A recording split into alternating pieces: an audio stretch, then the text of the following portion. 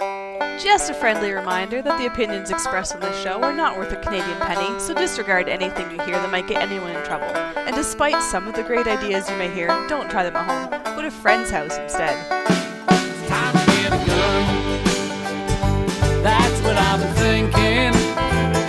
Well, I could afford one. And if I did just a little less drinking, time to put something between me and the sun. When the talking is over, it's time to get a gun. Hey everyone, welcome to Slimefire Radio, episode 348 for April 2nd, 2020. I'm one of your hosts, Kelly Lynn. I'm Adrian Show. Time to get a gun. I am Random Dave. Randomly coming in. We still have to sing that, by the way. I want one night after we do the show, we're going to actually sing that whole thing. We'll cue We're up the gonna lyrics, record we'll it? sing it. Yeah, we'll record it. All right. I think that we should do that. I think it needs to I'll have happen to when I have a synchronize better... it in with the song. Have the song in Yeah. the background. Backing us Totally. up. Yeah. Yeah. All right. Neat. We know a guy. Maybe we can get the straight up instrumental version. Mm. Oh, that'd be awesome if we Yeah. could. We could reach out to him. Do we still have to pay royalties? Oh, we don't pay royalties for it anyway, so it doesn't really matter. Couldn't afford it. We do. We pay a certain percentage of what everyone else gets paid here. That's nothing. Yes, You divide it by is. zero. It's nothing. Yeah. Can't do that. So it's what we can afford. So, Mhm. yeah. All right. Why don't we do what we did in And up on Guns? Patreon. What? There'll be a Put it up on- Patreon. So we can afford to have a new song. No, I like our song. It's awesome. I like it too, but we need to commission it. Anyway. Hey, All go right. ahead. Sorry. Okay. So what we did in Guns this week is brought to you by the Calgary Shooting Center. It's Canada's premier firearms retailer. Right now, what they have in stock is the Remington Law Enforcement double aught buckshot. So so right now, Remington Law Enforcement TAC 8 double aught buck? Is that it? How you say it? Buckshot? Yes. Yeah, Okay. double up. Ammo is designed with the police departments in mind. So its performance is featured basically as ideal conditions with shotguns for the police. So it means like never being cleaned, being, just thrown in the squad car. No, they don't really throw it into a squad car. They put it in Yeah. gently, but it is getting used. They lock it up on some weird lockup thing that you could probably pick Yeah. with like a bobby pin. Nah, yeah, I don't know if they really do lock it up because when they need to access it really quickly, they need to be able to get it off there really quickly. I've so. seen CSI episodes. They lock it up and then nobody can get out of the car when they need it. Okay, this is on CSI, Yeah, it's on so that's CSI. totally true, right? It's on Oh, TV. 100%. All their computer stuff is realistic, too. I don't scream at my TV at all when it comes on. All right, the load is tailored for basically defense use for shotguns. So in your home, if you're going to be using it, it's tailored for defense. The Remington TAC 8 buckshot is available in standard or magnum, yay, loads, and provides reliability, consistency, and stopping power you need when the shotgun comes out. Yeah, baby. So Remington Law Enforcement TAC 8 it comes packaged in two types. It comes packaged in boxes of 5 rounds or in cases of 250. The 5 round is $9, and so you get 5 basically shots, or you can actually pay $399 for a case of 250. So that's what's on sale right now at the Calgary Shooting Center. Are you guys gonna buy any of this? Well, I shouldn't ask you that. That's kind of like, Buckshot? I highly recommend that all of our listeners go and buy 5 cases immediately. As for myself, every time I see double aught buckshot, I say, why am I not firing a slug? So, I don't know. Yeah, I don't really like subscribe to the whole like over penetration thing. So AR-15s all the way for everything. Yeah. Yeah, exactly. Pistols for that nothing, too. shotguns for nothing, AR-15s for everything. but No, you know you're- what? Just to go, that means people are going to pay attention, right? If they're breaking Yeah, into your slugs. house. Double tap Slugs. raises someone's attention too. Yeah. And the other question I always have with the rack of the shotgun is if you're confronting somebody in your house, it's already locked and loaded, safety's on, fingers on the trigger. I'm not racking True. anything. If Yeah. they hear the rack, they didn't hear that first shot. So, Yeah. just saying. Yeah. Okay, why don't we talk about what we did in guns this week? Because I know that we have a whole bunch. Adriel, why don't we start with you? Oh, I did something in guns. Yeah, I what did did something you in do? guns today. I bought some AR-10 mags from Denis because Sweet. he had the 1010s and I wanted some of those. I also want some of the 510s for hunting. Yeah. Yeah. So now I got some 1010s on the way. So how many did you buy? A few. 4. 4? Mhm. Okay. Nice. I don't need more. That's enough. That's enough to where I can shoot a 3-gun match with it if I wanted to. That's true. I probably don't because I don't want to be done flinging 6.5 Creedmoor brass all over the place. I'd rather just use It's a little expensive, yeah. Yeah, I'd rather just use my M1 Garand and just use 308 and crank that away. But I could if I wanted to now. Yeah. Okay.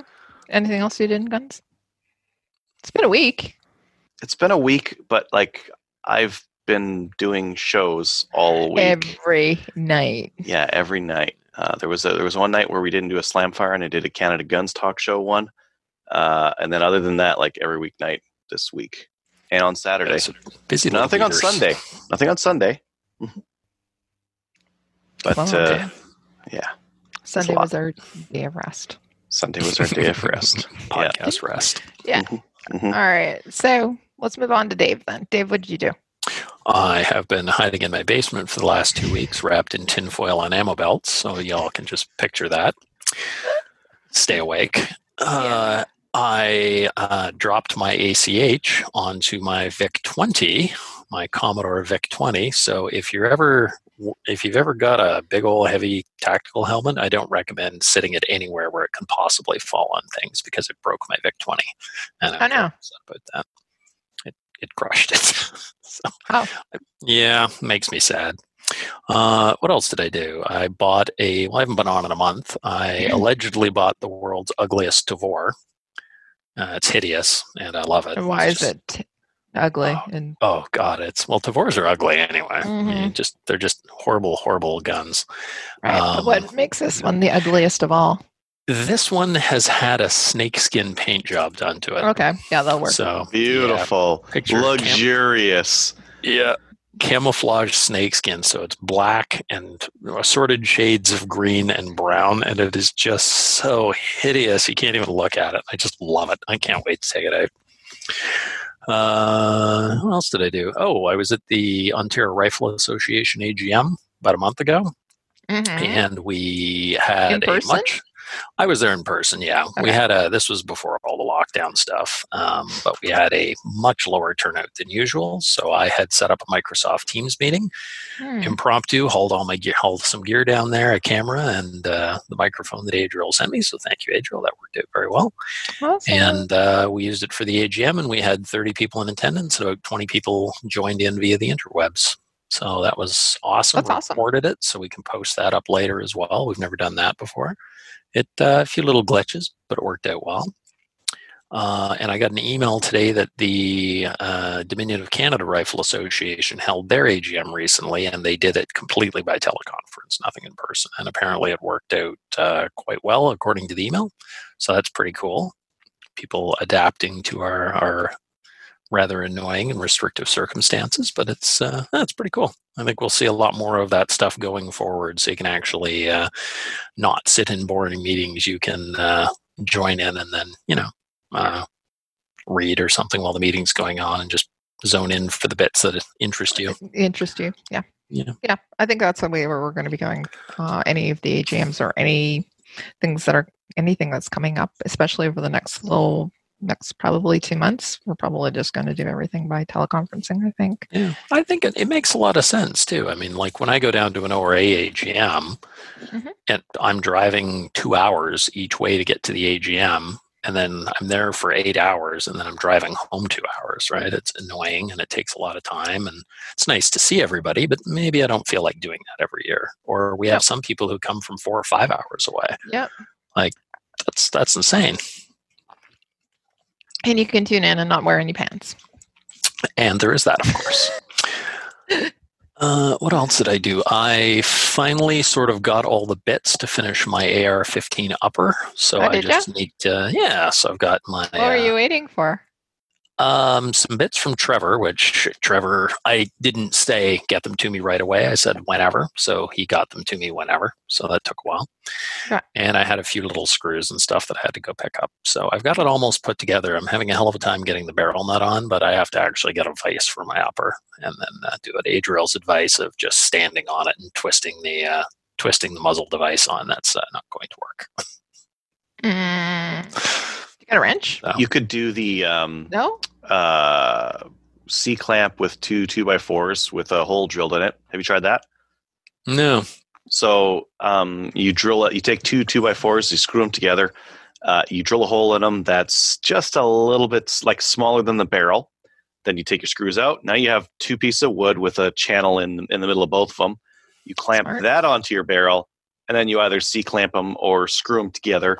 And that's now your barrel block. Now you C-clamp that to something, or you put it in a vise if you got a vise, and you'll twist off your muzzle brake no problem. And the wood won't do any damage to your barrel. Mhm. Yeah, interesting. Okay, That's smart. maybe I'll try that. That's like a crappy DIY barrel block. Yeah.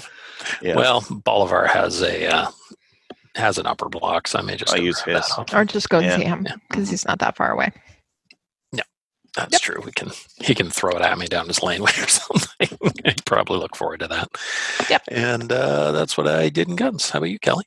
All right. So what I did was, Armory DC Gunsmith, they shipped out the rifle that we had ordered for my nephew. They shipped it out on the Friday, and it came in on Tuesday, my birthday. It was my birthday on Tuesday. So it came in on Tuesday. So what I did was I took it out to my brother's, and I was able to drop off the gun. So what was ordered was a Browning AB3 and chambered in 243. So, and Deanie did a fantastic job with it, by the way, shipping it out and getting it there so quick. So I wanted to say thank you to him. So as I said, delivered the rifle to my nephew, my brother, my nephew, and then also was able to, my brother is fantastic. By the way, he's watching, I think. Hey, Ed. So my brother had this in his, I think he had it in his garage. But anyways, so for my birthday, he gave me the Mech Junior. And it came in the box, never opened, and it basically still has all the grease and parts and everything's all still in bags. And I just took it out tonight to have a look at it so that I could show everybody on the show too. But it That was is, your ejection handle. yeah, so I'm gonna get hit in the head with that. But it is basically right now it has a die for a 12 gauge, so I have to find a 28 gauge die for it. So and then it's bada boom bada bing, we can start reloading for the 28 gauge. And we talked a little bit about reloading on one of the mini podcasts we had.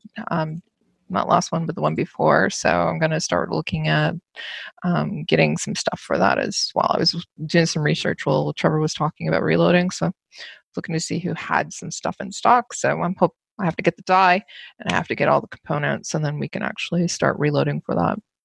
I'm sure that, and I talked also to Kelly Kincaid as well, because we were talking about reloading together and just trying to get some loads that'll work for both of us, because it is a little bit expensive for 28 gauge. We do know that. So, yeah, that is. Trevor is screaming at his phone right now going, I told you so. Why don't you listen? But I really like my new over-under, and it also, as Emily's going to be talking about, you have to have the right, you have to have a right shotgun, and if it fits you, that's one of the biggest things. So, and feeling comfortable about it and being able to hit stuff. So if you're able to hit stuff, you'll continue to do it. So I told you guys that I bought the membership at the Kingston Trap and Skeet Club, right? So I think so. Yeah, I bought a membership, and so that what that means is I can go. They are only open, so I know everything's closed. I'll get to that, but they're only open on Wednesdays and Sundays. And to shoot, you actually have to buy a little card, and they stamp it every time you go because you're paying for basically the clays. But I'm really excited about it. But right now we're closed. And I don't know how long that's going to be for. So, and since I just bought the membership, but anyways, I've been getting emails almost every day from the secretary, and they're talking about giving us some credit for it. I don't know. Anyway, so we'll figure that all out. I'm really excited and hoping to actually get it to the club when it eventually opens, so we can try it. Maybe try out some of the loads we're going to load too. So, anyways, that's it for me. Didn't do a lot because, well, I've been working a lot, and Socially isolated. Socially isolated. Okay, so seriously, I was talking to Kelly, and Kelly and I were going, well, you know what? Maybe we can socially distance. Go to her place. She has her own range, and we can do, basically just go and shoot, but do like distancing. So, and I'm going, you know what? I've been staying in the house. I haven't been going and talking to anybody or seeing anybody because I don't want to get anybody sick, especially my dad, my stepmom, whatever. I think it's a really bad idea. And she actually agreed with that too. So I was going to do that today, but I actually called her and I said, it's a bad idea. I don't feel right about it. And then I went on a half marathon run. So that was my day today. So instead of shooting, I ran. So that's it. Cardio is important. Yep. Getting ready for, endurance. Zombie apocalypse. Yes, that too. It's the only real application for cardio. Running is zombie apocalypse. I can't even talk. Apocalypse. I can't remember which rule cardio was, but I'm pretty sure it was one. Wasn't it? One. Very important. Mm-hmm. Yeah, I thought that was rule one. Either that or have cover when you go to the bathroom. That was important too. Yeah, that one is really important. Yeah. And then also have hand sanitizer. You know what is really good for cardio? When you're fighting with somebody at, Walmart over like hand sanitizer. Because you need stamina. Right? Yes. Mm-hmm. I didn't know where you were going with that. Now I do. Yeah, you need that. So, and I did stand in line at Walmart. I had to. They're doing the whole, distancing, only letting 30 people into the store or whatever. I went to, I did actually stock up on things like, I went and got some prescription stuff and I got some other stuff. And this woman behind me was like coughing. She was on the phone and she was coughing. And then she was like right up in my neck, standing behind me. I was going to actually take her out because it was just like, whoa, lady. That was my birthday. I got sick on my birthday. No, I didn't. I'm not sick. All right. That's it. I don't know where I'm going. Went to Walmart for your birthday. This is the worst. That was a roller coaster there. Holy. I went to Walmart for my birthday. Oh, I got out. Yeah. Yeah. So when we talk about upcoming events, there are none because everything's canceled. Stay home, play video games instead is what Adriel says. Hey, Adriel. Well, I don't know who put that in there. Yeah, it was funny. Yeah. So how's the video game going? Let's go. Awesome. Yeah. Yeah. Are you and Jeremy playing? Mm-hmm. Me and Jeremy. All my brothers are playing right now. We're all playing Escape from Tarkov. Had some big Chad runs the other day. Took a bunch of equipment from some better players.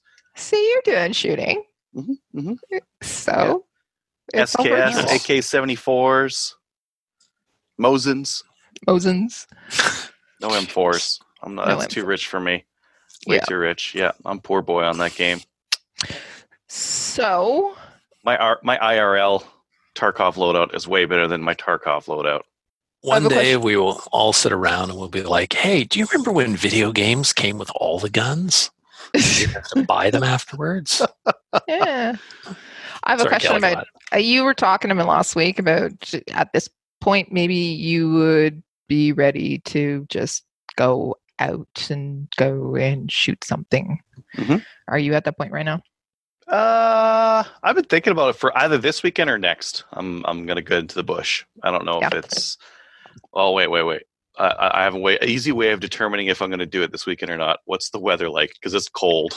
It's supposed to be like 5. That's what. Saturday -7. What? Sunday -5. It's probably going to be like -12 overnight. So which is doable. Yeah. But I'll push it off one more week. One more week? Yeah, because the last time I looked was about a week ago and it was supposed to be like 5. That'll give me enough time to get the mags. And Cabela's is doing pickup on ammo. So I might get some 6.5 Creedmoor from them, so I can shoot more. Next Thursday, it's supposed to be 4 degrees. That's the highest you got. That's it. But I gotta drive like 2 hours to get anywhere cool because all my ranges are closed. So everything is closed. Yeah, I don't know. The bush is not closed. The bush is open. This is free. Crown Land. That's where you have to go. I'm gonna find some land where I can shoot. I'm gonna go now that I have my Tavor, and I'm gonna phone the CFO and see if I can get an ATT to take my AR-15 out to Crown Land because we know the rules bullshit and they know it's bullshit. Ha! You have to edit. You're gonna call the CFO. Do you think they're gonna answer? Well, if I don't, I'll email them. But I'm just going to request that I would like to take my AR-15 out. I'm doing the responsible thing, so I would like an ATT to the following address, which is Crown Land. Okay, thanks. Bye. Say it's for this afternoon. Hopefully you get it to me by the time I'm out there. Yeah, if not, just I got my phone with me, so I'll get it when it comes. Here's the address. Meet you there. Yeah. The cops probably aren't going to come arrest me, or would they? I don't know. Maybe not. I don't know. Maybe not now. Trick them. Don't even bring your AR. Just bring your other stuff. Just sit there in the car and wait. Yeah. What are you guys talking about? Brought my paintball gun. Are you guys crazy? There you go. I did get an email today from my local club saying that they're going to be closed until the end of April into May at least. Yeah. So that's the reality right now. And right now Ontario is saying anything over 5 and you're going against, Yeah. What's our state of emergency right now? Mid-April, right? 2 more weeks. Yeah. I'm thinking that we're toast until at least June, end of June. So we're going to have to come up with what we did in guns. Like, I don't know. We're going to have to start doing virtual things. I don't know. What we did in pants. What we doing more virtual things. Or not. More virtual calls. Yeah. Yeah, we're doing a lot of those. Mm-hmm. Yeah. Mm-hmm. Okay. And we'll continue those mini episodes, by the way. If you have stuff you want us to talk about, like we're doing prepper stuff, but if you want to talk about anything else, just let us know. Mm-hmm. Send us an email, right? Okay, why don't we get into the news? There is none. And then new gun stuff. So why don't we actually do that? This is going to be a quick show besides our main topic, which was fantastic, by the way. I mean, when it comes to news and like new gun stuff, new gun stuff, it's all sold out. Yeah. If it's not sold out, it's just getting more expensive. And realistically, like if you need to get some 9mm or 223, you can still find it. It's just $100 more expensive per 1,000 than it was before. And if you can live with that, it's available. You can get it. Delask has some newly done up 1911s. They're 9mm pretty. Stainless. They're very nice. Yep. Yeah. Very nice. Canada Downrange episode 3 is live on YouTube. They've been releasing their episodes, which is very nice since everyone's stuck at home. So you can watch it. If you watch YouTube on your phone, make sure to check what resolution they set you to, because by default they're putting you to potato quality. So at least like bump it up to 720 if you're starting to watch a video and you're like, man, this looks like crap. Just check that setting. Yeah. Episode 3. They're doing 1 episode a week right now. So they're going to do season 1 first, obviously. Then they'll set up season 2, which is great. And then so I'm excited about that. Oh, I did order some stuff from Amanda Lynn Mayhew. I'll talk about that next week when I get it in. All right. Sorry. Cool. Yeah. Some of the stuff I've mailed out is getting to people, so that's neat to see as well. Let's see. Oh, if you're in Edmonton, P&D has their ammo listed online now. P&D has like a bunch of weird ammo, and they're a little bit more expensive than your big box store, but they'll have it. So they have like real weird stuff, and they've got it all listed online define now. Weird. Give me an example. Okay, never mind. Do they have your 6.5 Creedmoor that you're looking for? They have. Well, Cabela's has that That's too. Not weird. That's not weird. Do they have my 38 Smith & Wesson or my 455? They Webley? will. Yeah, they have that kind of weird stuff all away somewhere. Anyways, they got it online, which is nice because they probably got tired of people calling them saying, "Hey, you got any more 223?" They're like, let's add this thing to our website. And then the other thing I saw online was that High Cal will now fit AK mags and CZ or VZ58 grips. I can't remember which one. they'll fit those grips to your Type 81. So there's a little bit of fitting involved, and some people aren't comfortable with pulling out the Dremel on brand new equipment. Yeah, you are, but most people aren't. Yeah, send it to Adriel. Adriel will do it with the belt sander. I won't do as good a job as they will, because they probably have a jig set up for it, and they're probably just zip and away you go, right? I think the fee is very nominal. So if you've got a Type 81 and you're looking to customize it, HiCal has got your back. Right. Now, who is it? International ABI Barrels. They're doing a new website. No. Yeah, they're doing a new website, and they're selling some stuff on sale right now too. Yeah. No, I'm not talking about them. Who's doing the Type 81's tactical imports? Yeah. Right. So they just posted the last of they have their 81s in, and that's it. No more. Yeah. Manufacturer's not going to do any more. Nope. So go and buy them if you are interested. So anything else? That is it for new gun stuff. On tonight's show, we'd like to welcome Emily Brown to the show as the main topic. Now, Emily is going to be talking to us about skeet and trap, and she's also a friend of mine. Fantastic lady, by the way. So, Emily, why don't you give us a little bit? Hi, how are you tonight? Good. In the sun. There I am. There you go. So, Emily, why don't you give us a little bit of bio about yourself? What type of what's your profession, and all those fantastic titles you have, because you have so many of them. So why don't you tell us a little bit about yourself? Thanks, Kelly. My name's Emily Brown, and I'm just about 60 years old. I'll be 60 at the end of the year, and I started trap shooting about, when I was 12 years old. Currently, I work at Sheridan College. I'm a professor of mathematics in the business school, which gives me 2 months off in the summer, which makes it perfect for a shooting sport. I can go all over to compete. I started with trap shooting because my parents were looking for kind of a retirement thing to do when my dad got out of the military. Mm-hmm. And they answered a newspaper ad that said, looking for a groundskeeper for the Peel County Game and Fish Protective Association, which was a cleverly disguised name for a 3-discipline gun club. So my dad didn't shoot, ex-military, wasn't interested in doing any shooting after that. And so, but there I was at the beginning of grade 8 moving to a gun club.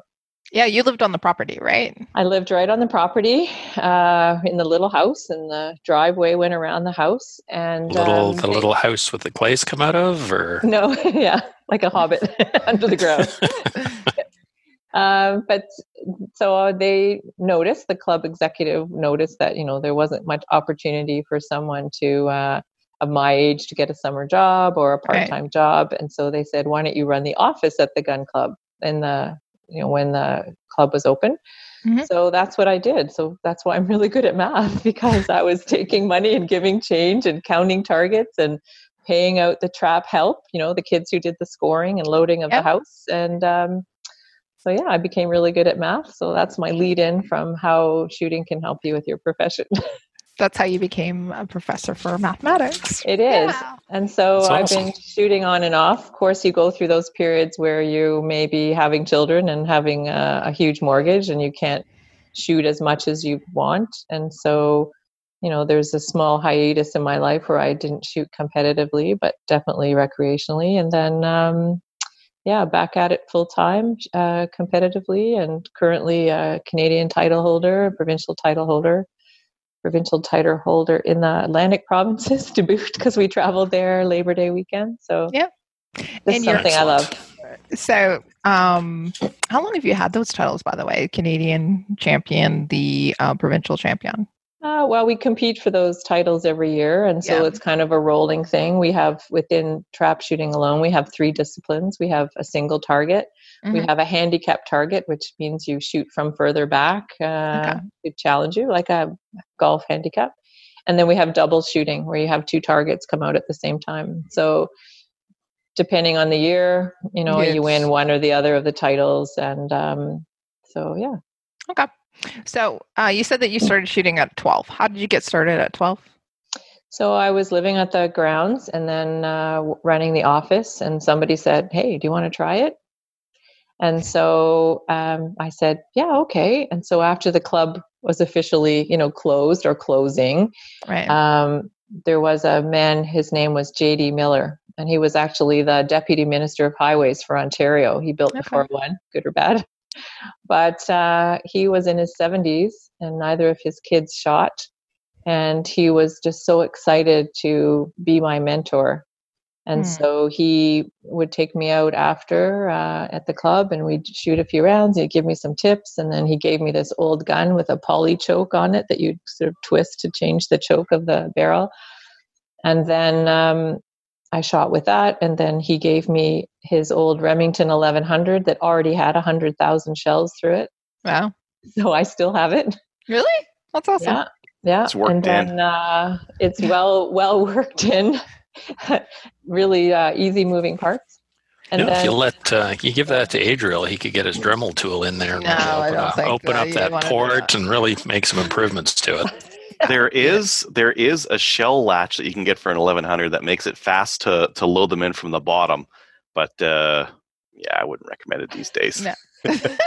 It was a bit challenging with doubles. I didn't shoot a lot of doubles when I was a teenager because we didn't have the great lubricants back then that made the action move quickly and smoothly like the new silicone ones. Yep. So it always got stuck unless it was perfectly, clean. And I remember the first time I was brave enough to take the whole thing apart and clean every bit with the Varsol and soaking the trigger and everything. And then there I was, I think I was probably 13 at that time. And I put the thing back together. There's a piece left. And I thought, oops, oh, this can't be good.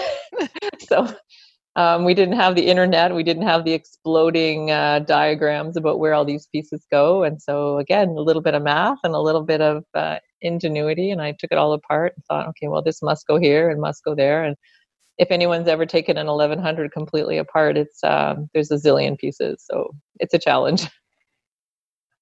Okay. Adriel, have you ever done it? Yeah, I got a video review on the 1100. Yeah, they're of course you do. There's a couple parts in them. Yeah, the piston and whatever. Yeah, they've got an O-ring on them that always seems to degrade and get torn up. So that's one of the things that needs to be real careful about it. But I literally have a zipper in my wallet, and I carry an extra O-ring in it. And it looks a bit. If someone didn't know what it was, it looks a bit saucy. Going to be a good day at the club. Yeah. And what's interesting is this man, Jack, he said to me in 1977, I guess, I was going to Vancouver to shoot the Canadian Championships. And he said, if you go and beat this particular shooter who was always top of the game, he said, if you go and beat that shooter, I will be meeting you at the airport with a brand new 1100.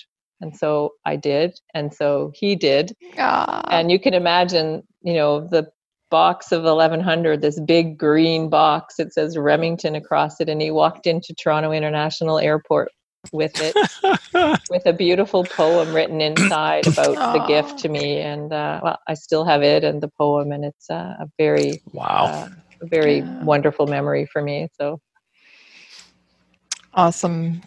Glad that you still have it.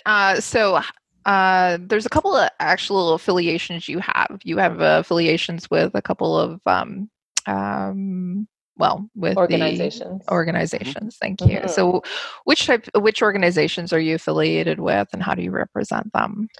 So when I moved back from Calgary back to Ontario, I noticed that communications were difficult. People weren't hearing about shoots happening and events going on. So I first started with a Facebook page for the Ontario Provincial Trap Shooting Association. And then after a year, I got on the board there. So we make competitive trap shooting decisions for the province. So we represent the membership there. Okay. I sit on the Ontario Council of Shooters, and that's the provincial sporting organization that liaises with our provincial ministry for base funding and exceptional event funding. So if we want to hold a national or international event, we can apply to that ministry for extra funding, extra support. So the provincial sporting organization, the Ontario Council of Shooters, it represents 6 shooting disciplines. So trap shooting, skeet, Olympic trap, handgun, rifle, and muzzle loading. So we liaise as a group with the ministry, and we're mandated to keep in that group. We can't singularly discuss things with the ministry. And other sports are the same, canoeing and taekwondo and skating and so on. So that's that organization. I also represent as a delegate to the Canadian Trap Shooting Association, which is essentially just hosts the Canadian Championships. We don't do too much outside of that. But, the Ontario Provincial Trap Shooting Championship just hosted its 100th provincial event last year. And the Canadian Trap Shooting Association has a long history as well of national events. So, in fact, if anyone's familiar with Toronto, the Canadian Trap Shooting Championship was once held at Exhibition Park. Oh, really? The Lakeshore in downtown Toronto. So, really? That's awesome. Yeah. So there's names in the record book and newspaper clippings that I have. I'm sort of I'm not a closet historian. I'm an out there historian of the shooting world.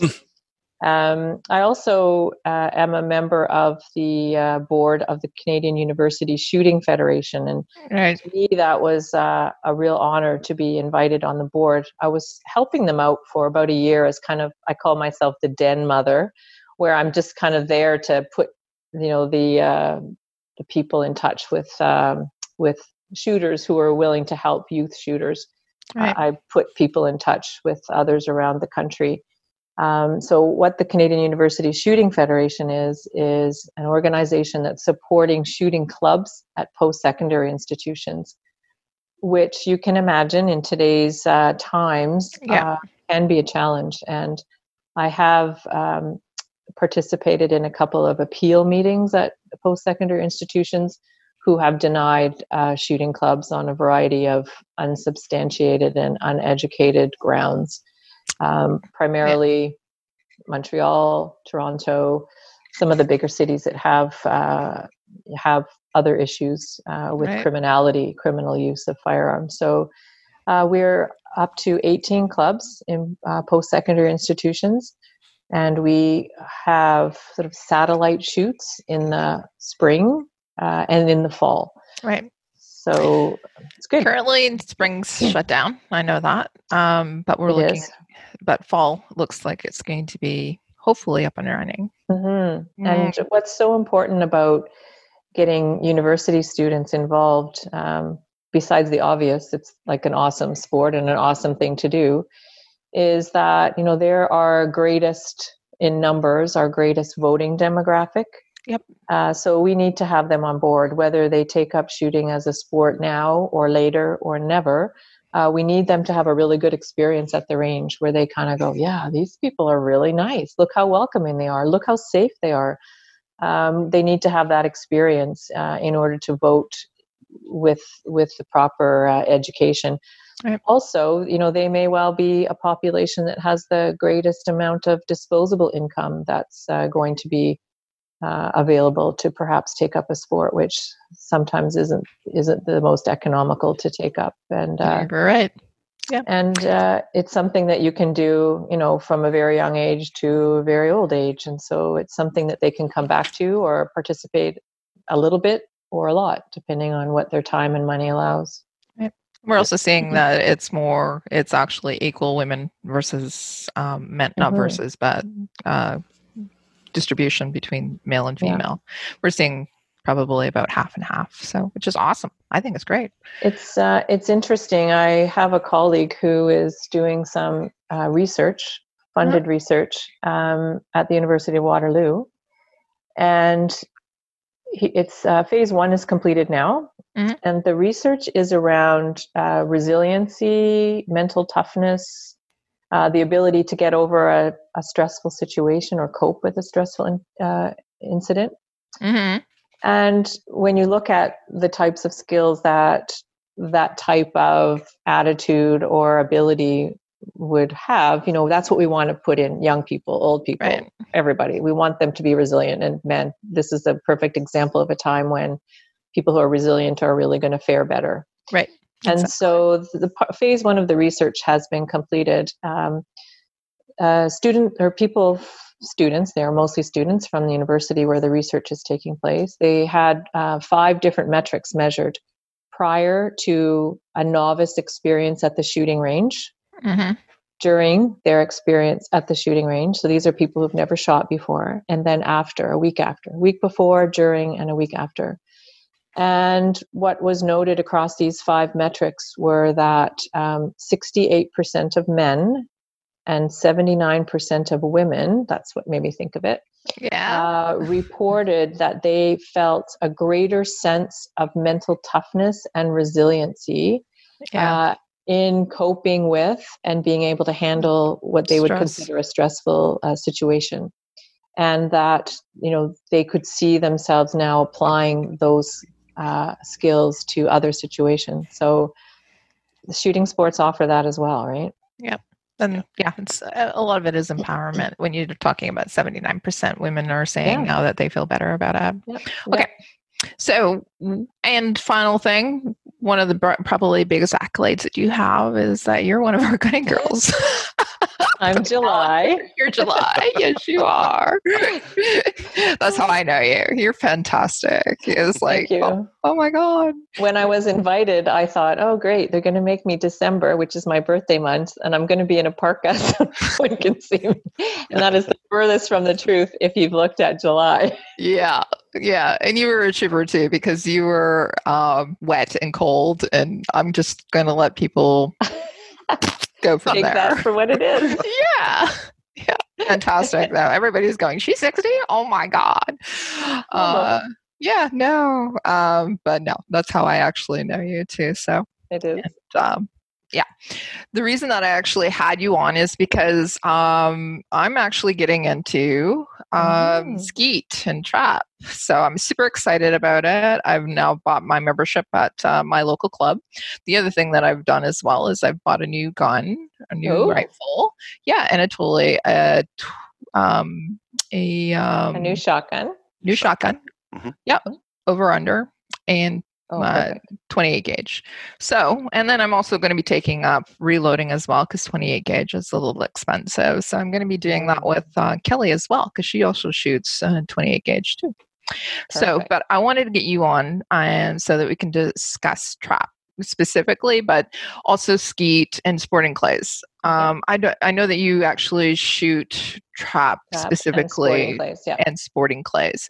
But can you tell us what the difference is between all of them? Yeah. So when you tell people that you're a trap shooter, they say, oh, is that like skeet shooting?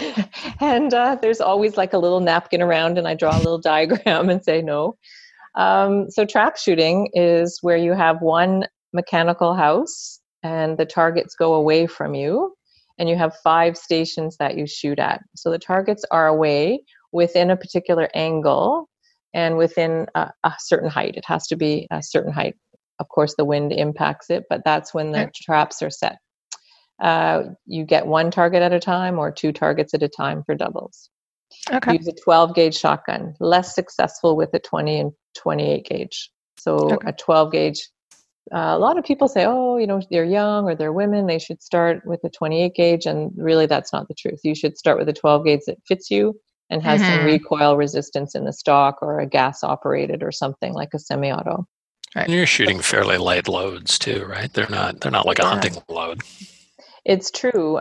We have of course a target shell. So you have to have a certain powder load and shot load. And there are very light loads now. I shoot a very light 7/8 ounce powder for the first shot of doubles, because you really need to keep the gun in for the second target. Right. So, if you haven't quite recovered from the recoil of the first shell, you tend to not be lined up for the second shell. Taking the second. And skeet, of course, skeet has 2 houses, a high house, meaning it's taller, and a low house. And there are 10 stations. And so 10 stations around, and then 1 in the middle where the targets go over your head. Right. And so at each station, you'd get a target from the high house, a target from the low, and then a doubles. In skeet, you tend to know where the targets are going to be. So you have your hold point and you have your shooting point. Right. And so they're quite consistent. the trap machine is on an oscillator, so you don't really know where the target's coming from, if it's going to be a right hand, a left hand, a straightaway. So it's quite a bit different as far as the two disciplines. Okay. Go ahead. One of the reasons I was going to ask this is because when we went and had our lessons, they said, we're not going to start you with trap, we're going to start you with ski. It's going to be easier. Do you find that as well? The fact that you always know where the target's going could imply that it's easier. Mm-hmm. For me, as a trap shooter and a lifelong trap shooter, I have trouble with skeet and the greater leads. So you can imagine if you're shooting a target that's going away, you're not leading in the same way as one that's crossing you. And so that's the only issue. And if I had proper coaching and knew about hold point and shooting point, then it'd be a little bit more successful. Right. Sporting clays is very popular as far as sports that are growing and sports that are declining in numbers. Sporting clays are very, very popular and getting more so. And people describe that as kind of like golf with a gun. So you go in the woods through different stations, or, like you would different holes in golf. And you have different target presentation at each of the stations that you go to. So there's something we shoot out here too called hunter's clays or sporting clays. They're similar.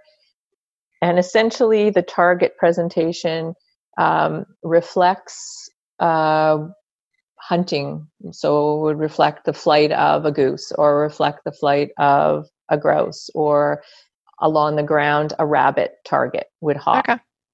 And so it's great practice for hunting, but it's also very enjoyable in that you're out in nature, in the woods, doing something you love. It's become very competitive. The club where I'm at, Galt Sportsman Club, has an internationally ranked sporting clays course. Okay. And so the traps, again, there may be one target. So you have... sometimes you have a target that comes out and then a second target, or sometimes you have a report pair where they both come at once. So you have to determine which one is the best one to shoot based on, how long you have this target in flight, right, to shoot it. Yeah. So why do you think sporting clays is growing where other sports are declining?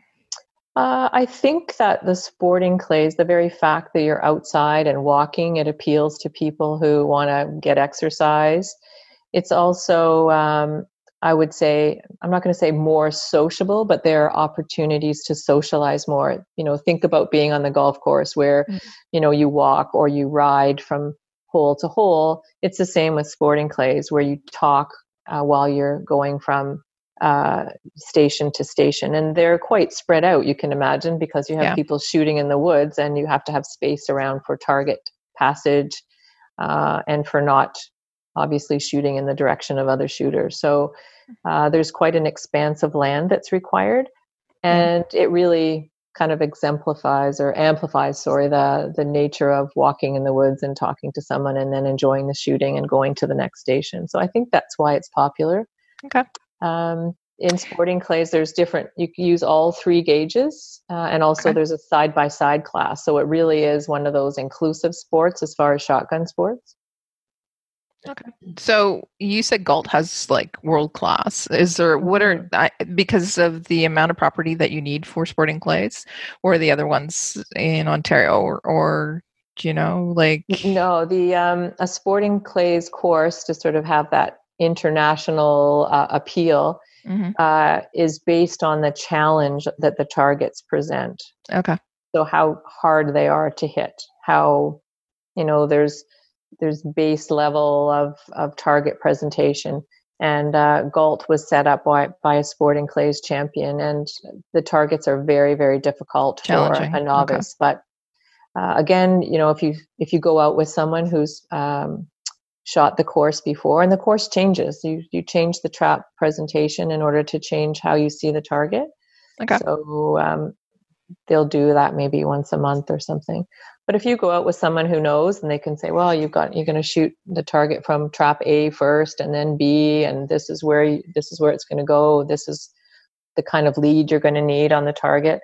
It helps you. But if you went out on a internationally ranked course on your own, you're going to pay for a lot of targets you don't hit.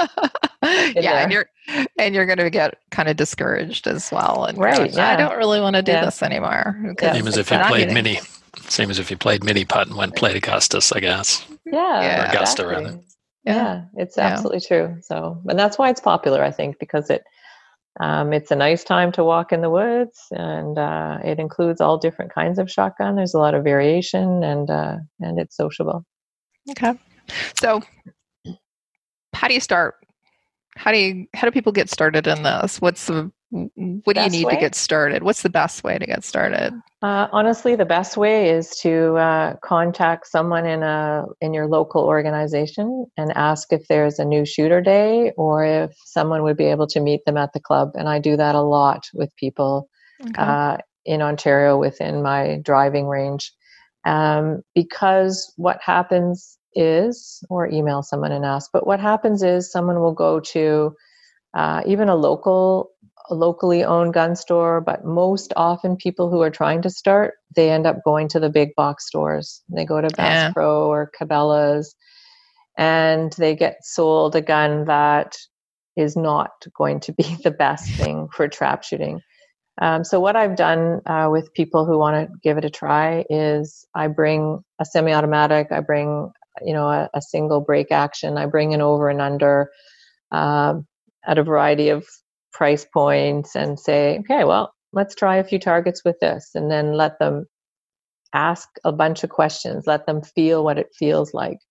The guns I have aren't going to fit everyone, but we can adjust things so that they will fit in general. When you have an adjustable comb, we can do that. But it just gives people an idea of the ease of use. Right. So some people are going to go out with a field stock 12 gauge and wonder why it's not shooting with the right pattern and so on. So just to have that experience, and then to build a relationship that someone can feel they can ask a question, right? And not feel embarrassed. I have to say that just about a month ago now, I got my RPAL.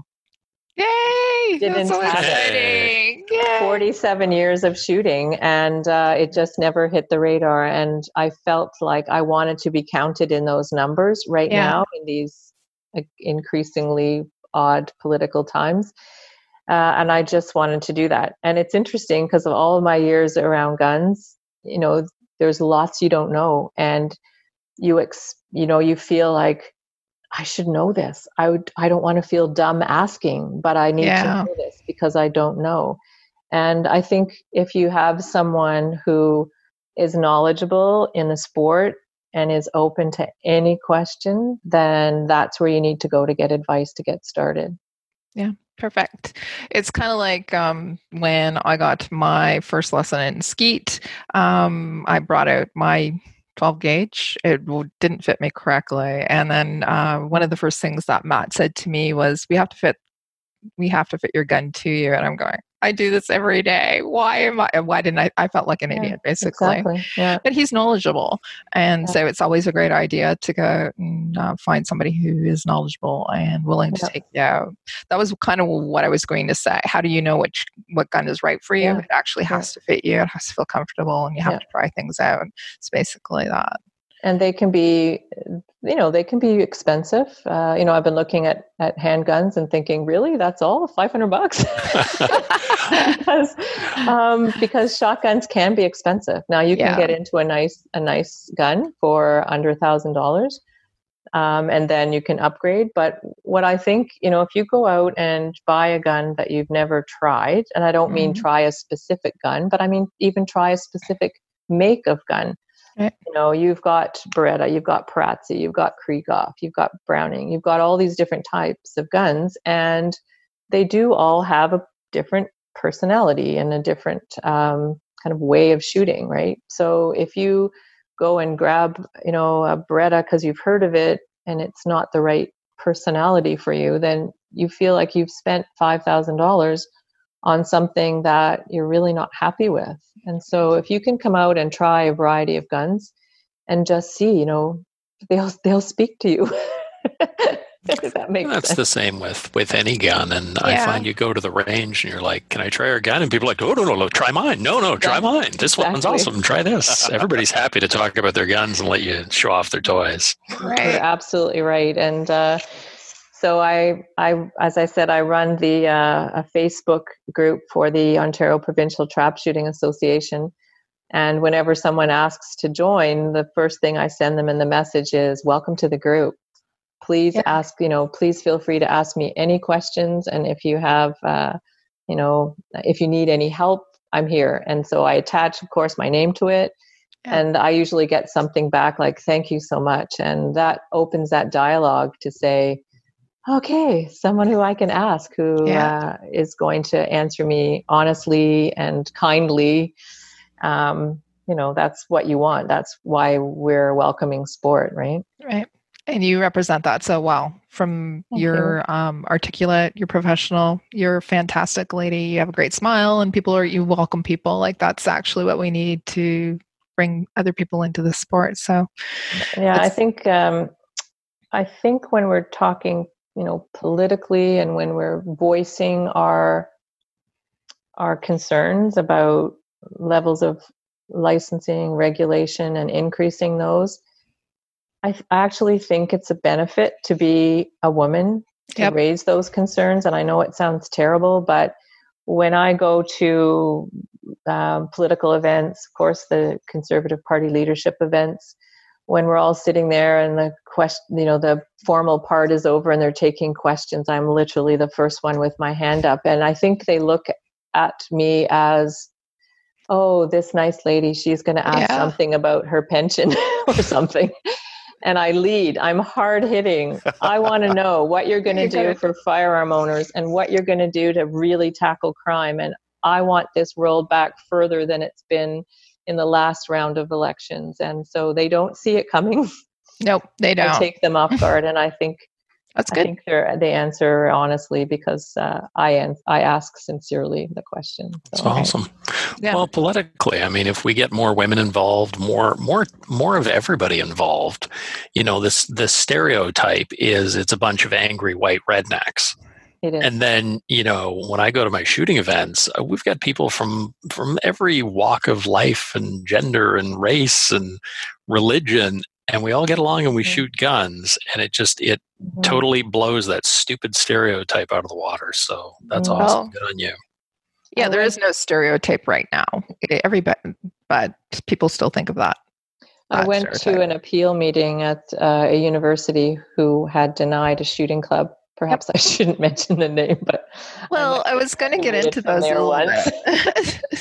But I really wanted to address that it's, it comes from all demographics. And I actually compiled a photo album, if you would. And from our recent 100th provincial, I have this beautiful picture of a 14-year-old girl from farm country, southwestern Ontario, shooting beside an 82-year-old man who's the first generation immigrant from Greece. Wow. And I said, there they are, like there's, 70 years apart, and they're shooting on the same field for the same trophy. They could win the top trophy.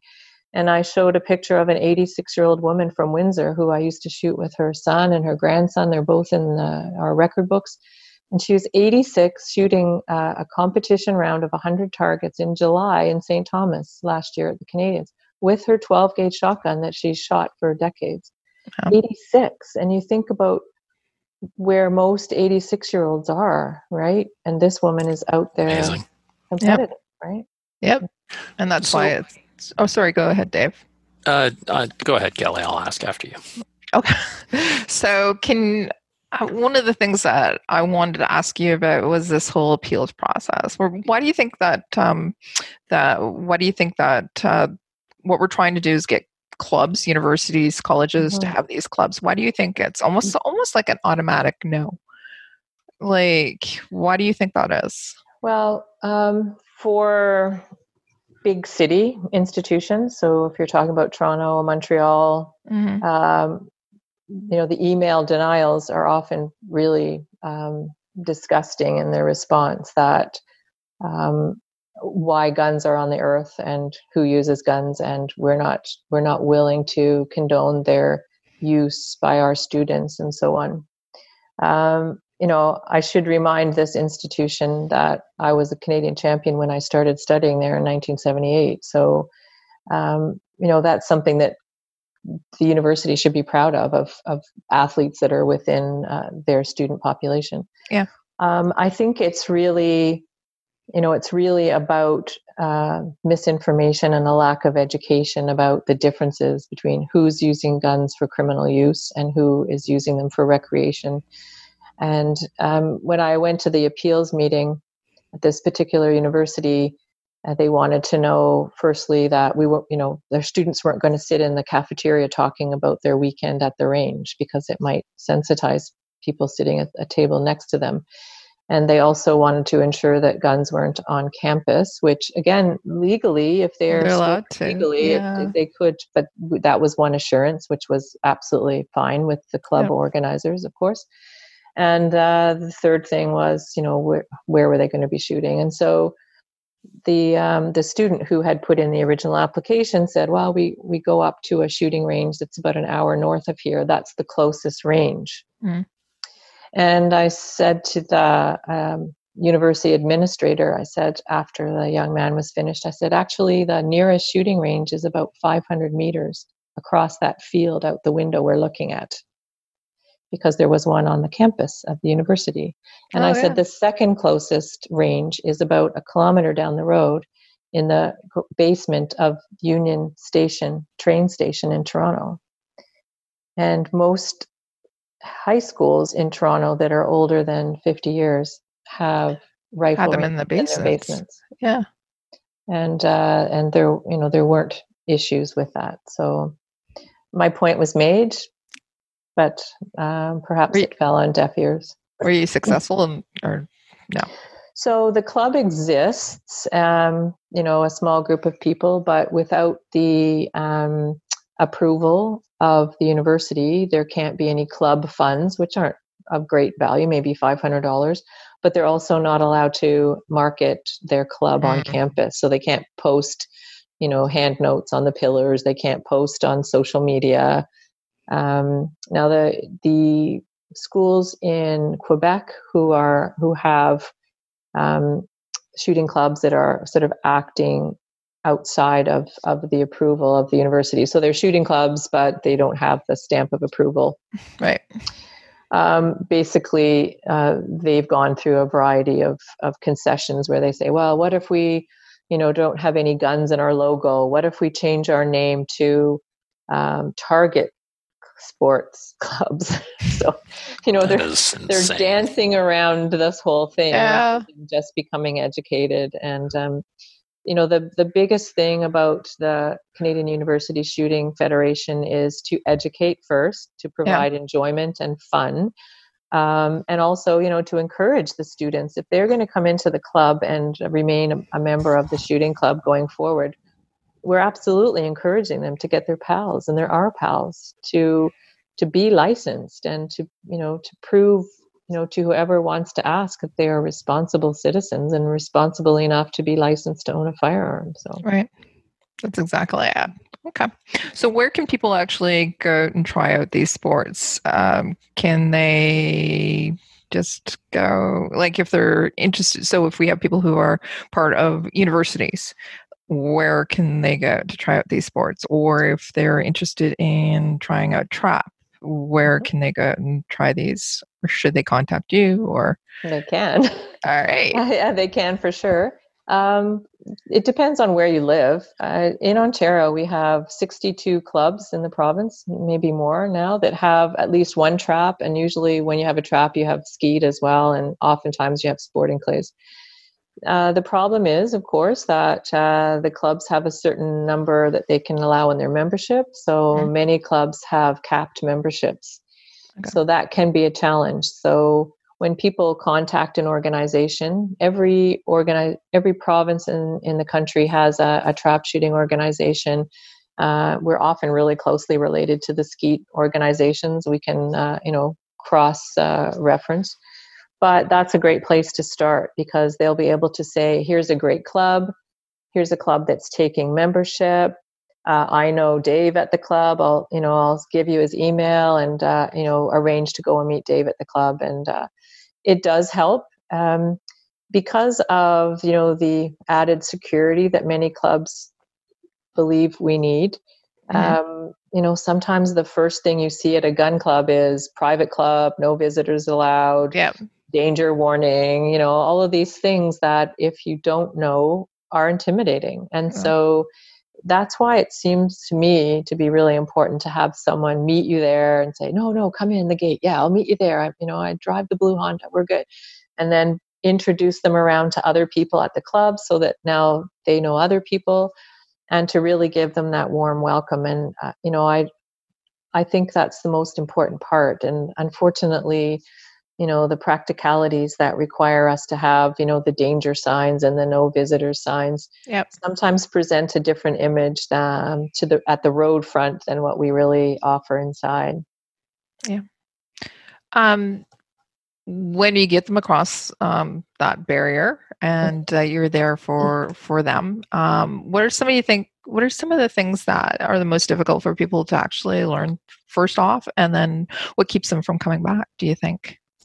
I think the first thing is that there are people who get a PAL or an RPAL and they've actually never had a practical firearms experience. Yeah, which is really odd and disappointing, because you really should have that. I mean, you have the practical where you have a disengaged gun and you're taught those safety things, but actually firing one at a target, that experience you don't have. So when I'm at my club and I see people who are clearly new, I don't go, oh God, those new people. I talk to them after they're finished shooting, shake their hand. I give them a business card for the organization so that they can be in touch through communication. Yeah. And I say, hey, I noticed that, and then usually they're very happy to have a little bit of advice. Yeah. Right. To say, oh, well, when you're standing on this station, it's really helpful if, and then they start to be successful at hitting more targets. Right. Yeah. And then they want more. And you can see the light go on, like, oh, I get it. Yeah. Right. I see a lot of rifle shooters who come out and they're looking at the bead. Yeah, that's actually just saying, no. In trap and clay target sports, we point, we don't aim. And so people are looking at the bead at the barrel and missing the target out there, by a mile. And they don't understand that. And all you have to say to them is, no, you look at the bead to make sure they're lined up if you must. Yeah. And then look out there into the grass or into the tree. And that little bit of advice allows them to be more successful at hitting targets. And then suddenly the light goes on and they feel happier, right? Yeah, it's so counterintuitive for people who are pistol shooters or for rifle shooters to actually not look at the bead, to actually look at, the leads. It's just like, once you actually do that, you're going to hit more though. And what stops people from coming back? I don't know. Sometimes it's time, sometimes it's money, and sometimes it could be a bad experience. And so, we are trying as much as possible to make sure that our clubs are as welcoming as possible, that we encourage them to host new shooter events so that you're not going to have a new shooter who's fumbling around on the line with someone who's practicing for some competition, so you can take those people and say, let's get you going. Let's get you hitting some targets. So, that's what our clubs are encouraged to do. And, most clubs, if you email or get on their Facebook page and say, hey, I'm a new shooter, when do you have open club hours? They're always available, right? It just is a matter of finding the club closest and reaching out to someone. So, yeah. Okay. Dave, what were you going to say? I was going to ask exactly what you asked, so well done. You read my mind, or I read your mind. I don't know. One of the two. One of the two. What about you, Adriel? Yeah, we're sharing a brain. Adriel, do you have any questions for Emily? No, just how do people, what do you want to plug now that we're at the end here? Wow. Yeah. Well, mostly I would love to see some juniors and women come out. I want to see family shooting. If women love it, and I have to say there are, there's some women who feel like, oh, geez, that 12 gauge shotgun, that's going to kick. There's recoil, it's huge. What do I do with it? And honestly, I mean, I was shooting at 12, and we have, young fellas and young girls. The gun that fits is the gun that you're going to shoot well with. And there are so many new technologies now than when I started, where you have recoil reducers, you have synergy guns, Fausti guns that are designed for a smaller frame or for those are beautiful. women. Oh my gosh. Yeah, they're beautiful. And also, make a gun fit, right? Yeah. You can decrease your length of pull if you need something shorter. You can, as we talked about before, you can get a lighter load shell that's perfectly effective, the same speed as any higher powder shell. So it's not like you're going to be less successful with a lighter load, right? It's all about where that pattern goes. So. Right. So yeah, that's what I want to see. I want to see more people coming out that are, maybe cautious about trying, the big 12 gauge shotguns. Okay. I must say, when I take people out with shotguns and I give them like a target load, I have had a few not so nice friends who've brought their friends out, and they think it's hilarious to hook up, like the 90-pound woman with a 3.5 inch slug and then have a good laugh over it. So. Yeah. Very unsafe and very discouraging. Yeah, and I think that's why people get nervous about that, because people see a lot of that stuff on the internet. So if you're ever thinking of doing that to somebody, please don't. You're a jerk.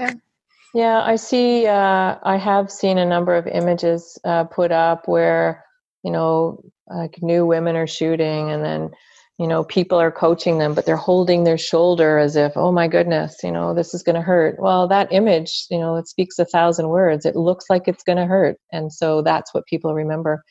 Really, it's just like basketball, where you have a proper stance, right? Where you don't have your feet together, you have your feet shoulder length apart, where you've got stability, and you lean into the gun so that, the recoil absorb goes straight into the shoulder and back. All of that is about proper holding of a gun and proper stance. And when I teach someone who's absolutely, green at it, I give them, before they hold a gun, I say, how would you rather experience this? Would you rather be hit or pushed? Because people sometimes are resistant about holding a shotgun tight to their face and tight to their shoulder. And I say, you have to move as a unit, like you're a turret on top of a tank. And you have to hold it snugly enough that you are pushed. If the gun is away from your face, first, you're going to miss the target. But secondly, it's going to come back and hit you. It's going to hit your cheek. It could hit your shoulder. Sometimes it hits your jawline, right? So you want to hold it so that you're pushed and not hit by the gun. Right. That's just things. At USC, the Ladies' Day events that we have there, they usually put me on the shotguns for some reason, anyways.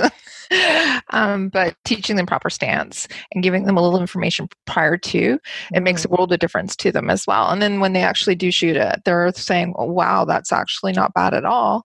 And it's because they have proper technique, proper stance, proper everything. And they actually are happy about it and encouraged to actually shoot it again as well. So it can be basically the difference between whether they want to come back or not. Absolutely. So, yeah. And that level of comfort. And what I notice with absolutely new shooters is really that first pull of the trigger, they just want to feel what it feels like.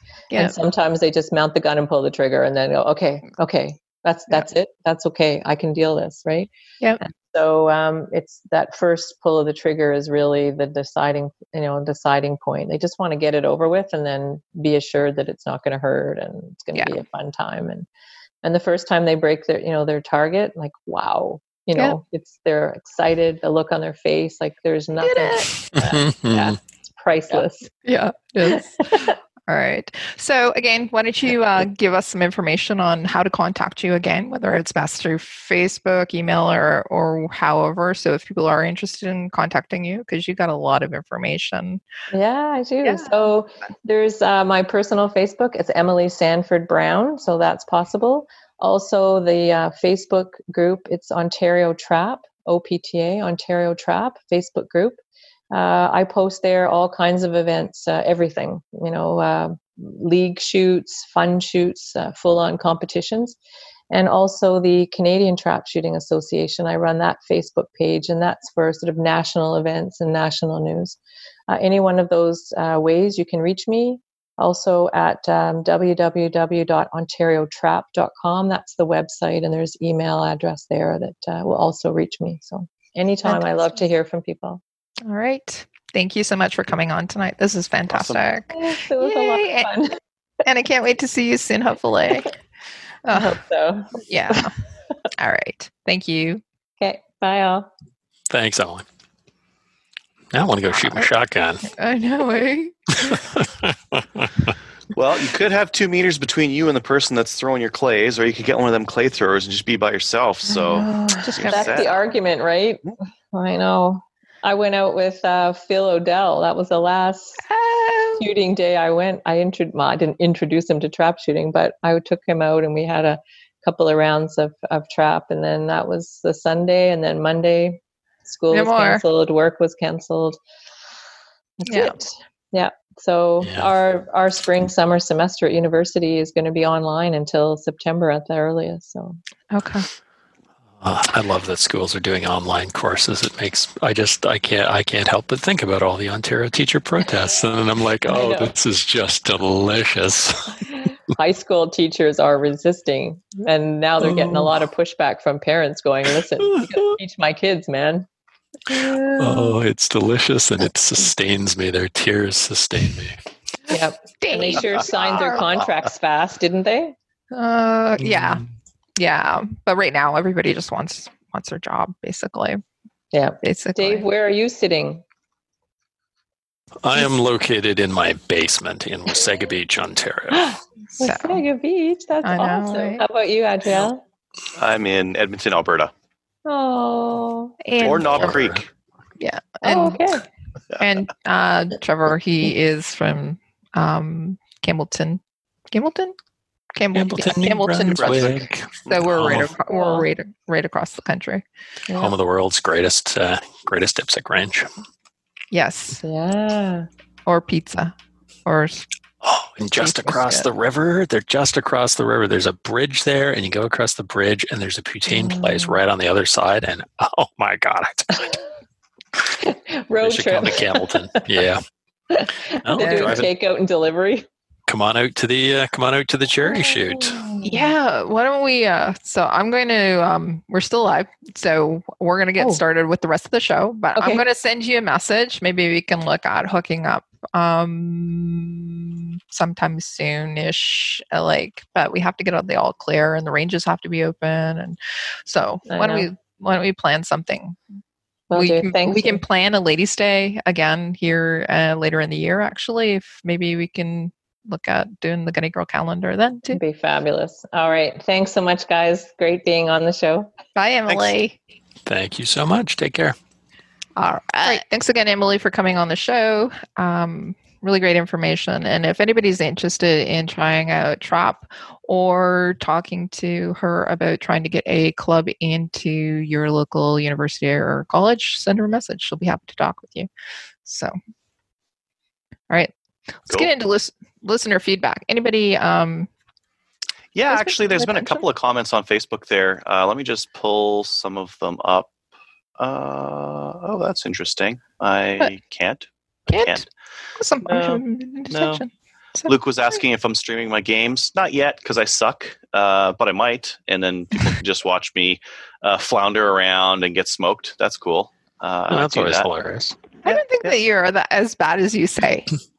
I wouldn't say I'm good, but I'm getting better now. I had one match last night where I rolled a bunch of people. I was like, yeah, but then I also had matches where I went in and after 5 minutes I got domed from somewhere. I don't even know. someone just smokes me in the head from somewhere and he can't Probably see a 12-year-old in Alabama.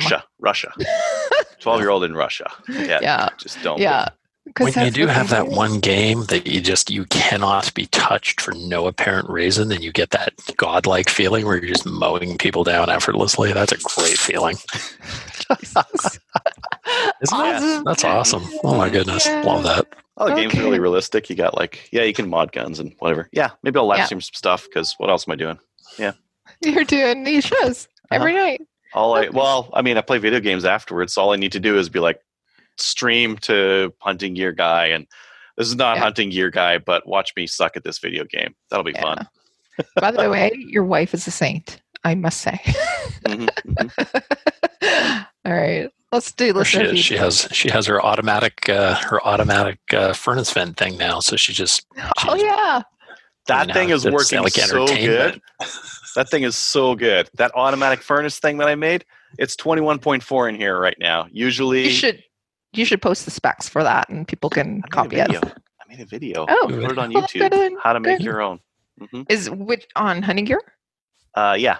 Okay, go to the Hunting Gear Guy. It does not fit the rest of the video. The rest of the videos are all like gun reviews, and it's like, let's do some nerd stuff and like make this automatic vent thing. But it works, and it's fantastic, and Adriel's so happy, right? Yes. Yep. Yeah. You're warmer. Do you like it warmer or hot? Never mind. Consistent. Consistent. Like I had a 6-degree swing before. Now it stays within about 3 degrees, which is as good as it's going to get for a room like this. Yeah. That's awesome. Yeah. That's it. Okay. Let's get into listener feedback. Oh, there was some more questions. Okay. One guy was asking if you are doing. Sorry, I can't see all the comments. I can only see the latest 4, so that's why I can't get to them. But one person was asking if you have reloaded any 28 gauge yet. No, because I'm saying that I need to actually get a die for the. I just opened it, literally today.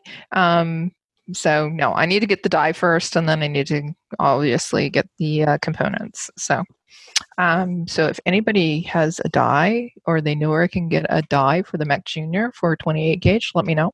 Send me a message, and I'll get it. Or I'm going to do some more research as well.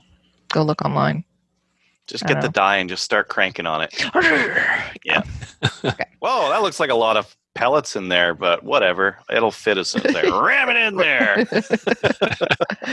I'm sure that we're going to have to do some Tesla. Pretty sure you just top her off with powder, shake a little off the top, put some shot on, and then crimp it, and you're good. Yeah. If you can't fit all the shot in, just take the wad out. Just powder and then put the pellets right on top. Yeah. Oh, nice. Load some dimes in there too. Oh wait, that won't work. You have to get some very small dimes, some washers or something. I don't know. 28 gauge, yeah. You shoot ski with washers. I'm just thinking, what else can I put in there? No, just kidding. All right. Fork spoons. Fork spoons. No. Okay. So listener feedback. Let's get on to that. So listener feedback sponsored by Armory DC Gunsmith. Fantastic. By the way, order from him. Armory DC Gunsmith is a full-service gunsmith who specializes in firearms refinishing. He offers hot bluing, parkerizing, and Cerakote finishes, as well as wood refinishing. Check out his online inventory of new and used guns, firearms, accessories, optics, and more at dcgunsmith.ca. And he's got AR-10 mags in the 1010s. Yes, he does. And very few people have those. By the way, he's Running got out. some really good sales on right now. You really got to check them out. And he'll ship them out too. Like, as I said, he shipped out from Campbellton, New Brunswick, which is the middle of nowhere, right? Mhm. On the Friday morning. And I received it, the rifle, on Tuesday morning. Like, seriously. By the way, the Canada Post, Mhm. ding dong doorbell. I didn't hear it because I was in the shower. I come downstairs, I'm feeding the dogs, I'm doing all kinds of stuff, and then I look at my phone and it says somebody rang your doorbell 2 hours ago. I go out and there's a rifle on my porch. I had C'est la vie. a couple deliveries from UPS, and they didn't. They said signature required. Yeah, they didn't stop for signature. They just dropped them on the door and ran. No. I'm going, oh crap. I'm so happy. Does that mean you can skip the signature when you actually mail it out? Because they're not even going to ask for it. They're supposed to. Nope, they're Yeah, not not doing now. it right now. No, I know. But they're doing like dashing, Whatever. So right? if you're going to send Dump a and rifle to dash. someone, could you just do regular parcel? I wouldn't. Yeah, You're get a not doing signature, your then you part, but then you give they're them also crap not if it doing their part. disappears. No, but if something happens and it disappears, you're not going to be Mhm. well. You're there. It's bad if it disappears, right? Yeah. Yep. So at least How many supposed to guns do the cops lose every year? Come on, it's not such a big deal. I had many years ago, I had an AR-15 arrive at my house, but it arrived early and nobody was home for the weekend. So it sat there from Friday morning until Monday morning, just sitting on the front of the porch on a corner of property, Oh leaning against the post. Nobody took it. I was shocked. And the boxes are generally shaped as they're gun box, right? People. Yeah. People don't Yeah. know what they are. You do No. not know what a gun box is when you're looking at a gun box unless you're a gun person. I didn't say Amazon, so maybe that's why it didn't get stolen, but I was shocked that it sat there for that long. I guess honest neighbors. Yeah. I'm surprised your neighbors didn't take it in and then give it to you. Yeah, no, it just sat there. Okay. Mhm. All right. So why don't you take this one, Adriel, from Dwayne, because it's really long and you're a fantastic reader. I like that my skills on this show are you read real good. I can read. Hello, guys. Gender neutral term. Gender neutral. Thank you. I think it's a gender neutral term as well. I use it as such. Yeah, I It is do these too. days. I am not sure if you're looking for content during your isolation period. Oh, we are. No, go away. Yes. But I've been listening end. to you for a few years now, and I've come to respect and value your opinions on guns, especially because of your Canadian perspective.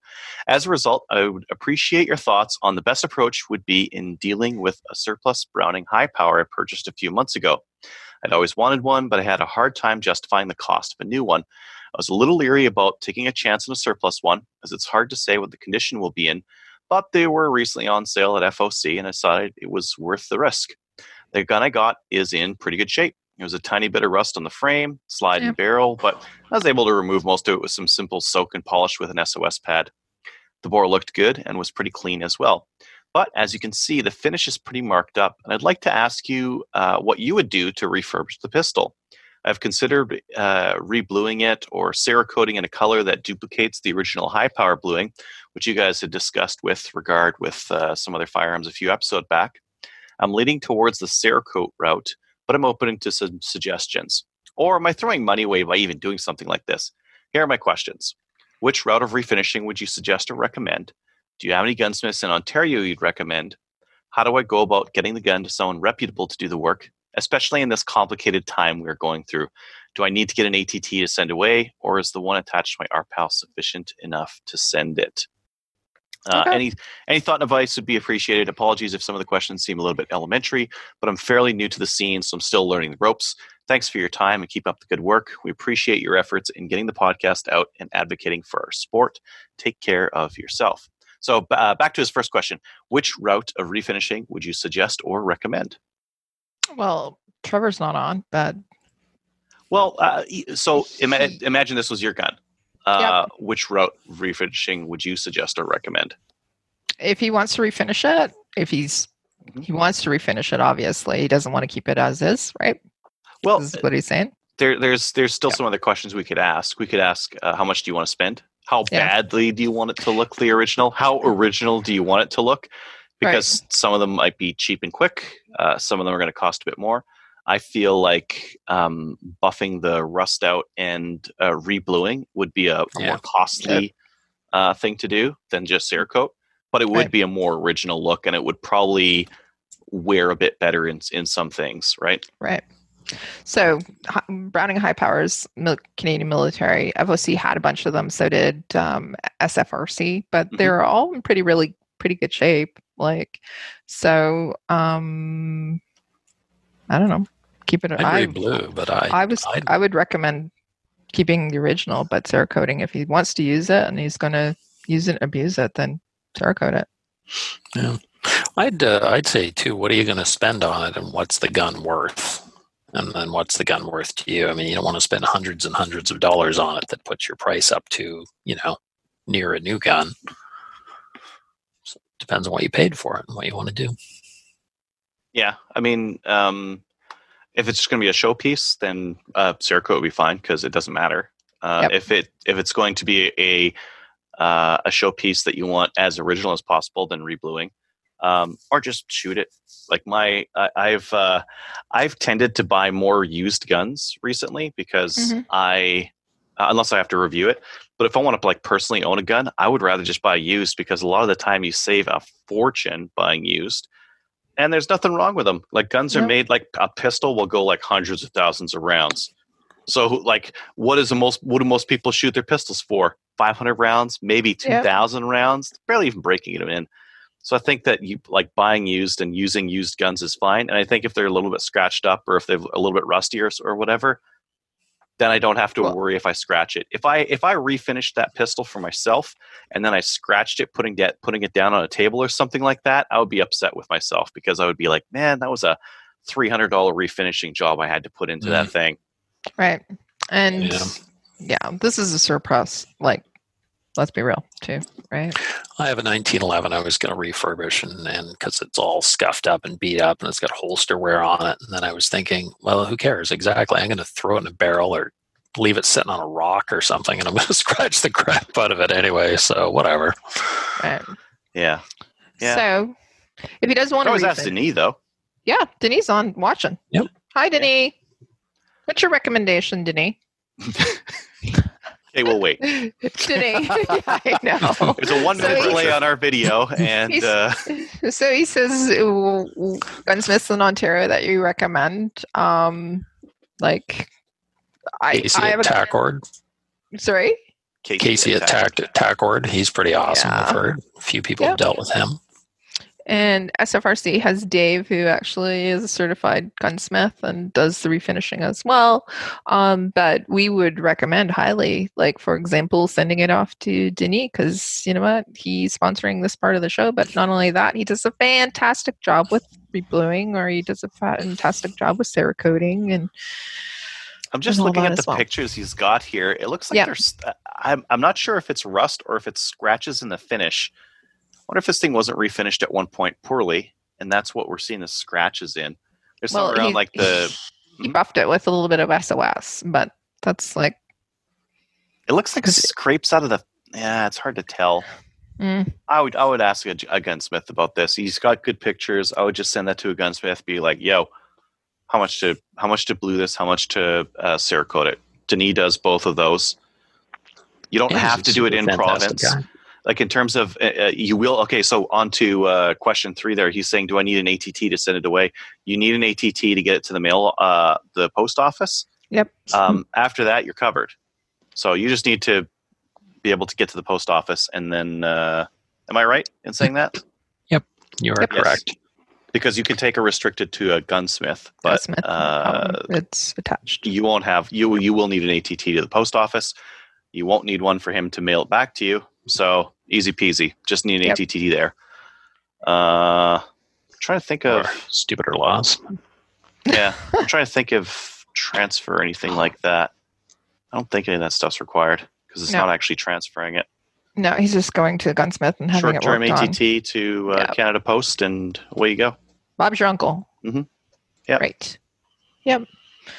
All right. And since you're mailing it anyways, you might as well just mail it to someone that's going to do it cheap and good. Yep. Denis is an awesome guy. Yeah. Give him some business. All right. Ginger Snap, you're up there, Dave. Can you read this? Is that a hypothetical question or like a little bit of column A, a little bit of column B. Do you have it open? March 24th, midweek podcast was a real dude. Of course I do. I'm always prepared. Excellent. I was working with Shure earphones in, listening to my 17th favorite podcast, Slamfire Radio. 17 firearms podcasts? Okay.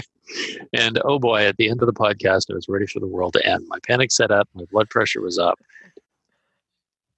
Blood pressure up check, head running million miles an hour check, looking around and seeing normal looking people being sketchy like meth heads in a downtown Miramichi check. I was not prepared as well as I should be. Time to make a list of the 3 Gs: groceries, gear, and guns. I was concerned about Trevor's well-being, and I had no time to contact Trevor and ask how he's doing. Figured the RCMP would check on him soon enough, and I would hear about it on the Slamfire news section. We're actually reaching out to him though and asking how he was. Like seriously. Fast forward a week, off the rocker, All right. on edibles, cursing and swearing on the podcast because he doesn't own a bike. LMO, Frosty, good, great job on the editing and the go button moment. Trevor, like all of New Brunswick residents, doesn't need a bike. They need a car to get groceries and everything 15 minutes with no traffic. I'm down to 7 with all the unnecessary people staying home. It's freaking awesome. Wish people would stay home more often. I hear you there. When you arrive from out of province, the sign should be welcome to New Brunswick, where driving is a right, not a privilege. I'm glad you're okay, Trevor, or are you? Da da da. Da, da, da. He's not on tonight. I don't know. Da, da, Trevor's da. listening. Yeah, he is. Mhm. All He's right. listening. He's our favorite listener. Love that Trevor guy. Very engaged. Yeah. He is. Kind of weird though, eh? Because when you're in bigger Trevor? city, Bad. no, yeah, he's kind of weird too. But when you're in bigger cities like Edmonton, even like Kingston, we're all saying, okay, just get on a. You don't need a car. You can use public transportation, get on a bike, whatever. Trevor's going, no, I need a car. Yeah, hobos use public transportation. Plus, during our current crisis, public transportation is a horrible idea. Oh, their I stars are agree with still you running. there. Yeah. Yeah. They may be running, but it's still a horrible idea. What do you put, like a 40-foot bus? You've got like 3 people on it? One at the front. No. Exactly. One about a third of the way down behind, like, because there's the driver. You got a third of the way down, middle, and then the end. Yeah. About One 3. person standing at each door. Yes. So we have the express buses. I drove by yesterday and I saw one person standing at the express. I'm going, oh, okay. Not a lot of people are taking public transportation right now. Everybody's staying I home. normally don't blame them at all, and I especially don't blame them now. No. All right. That is it for that's it for our emails. If you would like to send an email to Slamfire Radio, send it to slamfireradio@gmail.com. We'll talk about your emails and probably not give you an answer because sometimes we just don't know. All right. Podcast reviews, don't have any of those. Patreon supporters, no new ones. So if you'd like to become a Patreon supporter, go on over to patreon.com and go and search out Slamfire Radio. We'd love to have you come on board. Support us so that we can actually put out this content. We've been putting out a lot of it lately, so Mhm. we need to feed the hamsters. Getting your basically. dollar's worth. You betcha. Mhm. All right. Some of the other things that you can do is also you can show your love by going over to our website. And if you click on the link for Cabela's, if you're going to purchase stuff from Cabela's anyways, like that ammo and, a new rifle because it's the end of the world, just go on over and visit our website, click on the Cabela's link, and then they'll actually send us some money as well. That's awesome. They have order in store right now. So you go on online, you order your stuff, and you say pick up in store, and then you can Which is free, by the way. yeah, and then They you don't just charge drive anything up extra and for it. just get it, and Yeah. you don't have to go inside. Nope. Which It's I kind awesome. of like going Cool. inside, but I guess. Yeah. Who was I talking like to having a recently wander that is environment. working at Cabela's? They said it's kind of like it's weird lately. Cabela's are super busy. Anyways, Oh yeah. okay. Yeah, it's that time of the show. Time to say goodbye to everybody. Good night. Goodbye, everyone. No. What's that song that they sing? That's what I've been thinking. I could afford one if I did just a little less drinking. Oh yeah. Put some No, Dave, stop. between me and the sun when the talking is over. Okay, I need you to sign off. Then you can sing. How's that? Okay.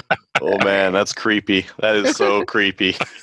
See, if you become a Patreon and give us some money, I won't do that again. There you go. All right. So join one of our national firearms associations. I actually just segued into the closing. So such as the CCFR. We'll actually just join the CCFR, especially right now. Yes. They need to get some memberships going.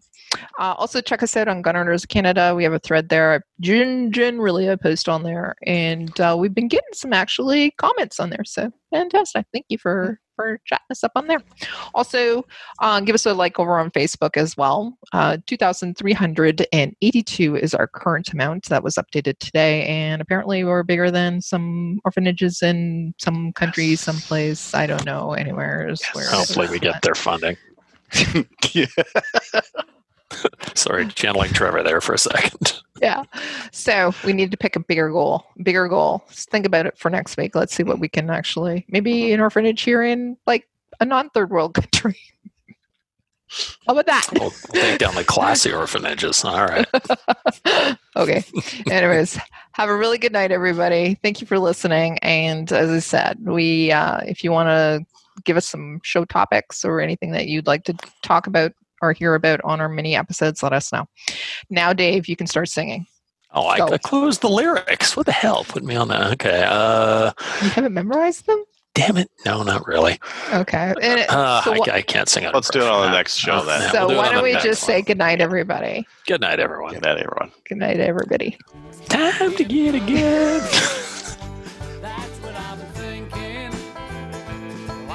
So if you have any comments or questions for the show, please send an email to slamfireradio@gmail.com.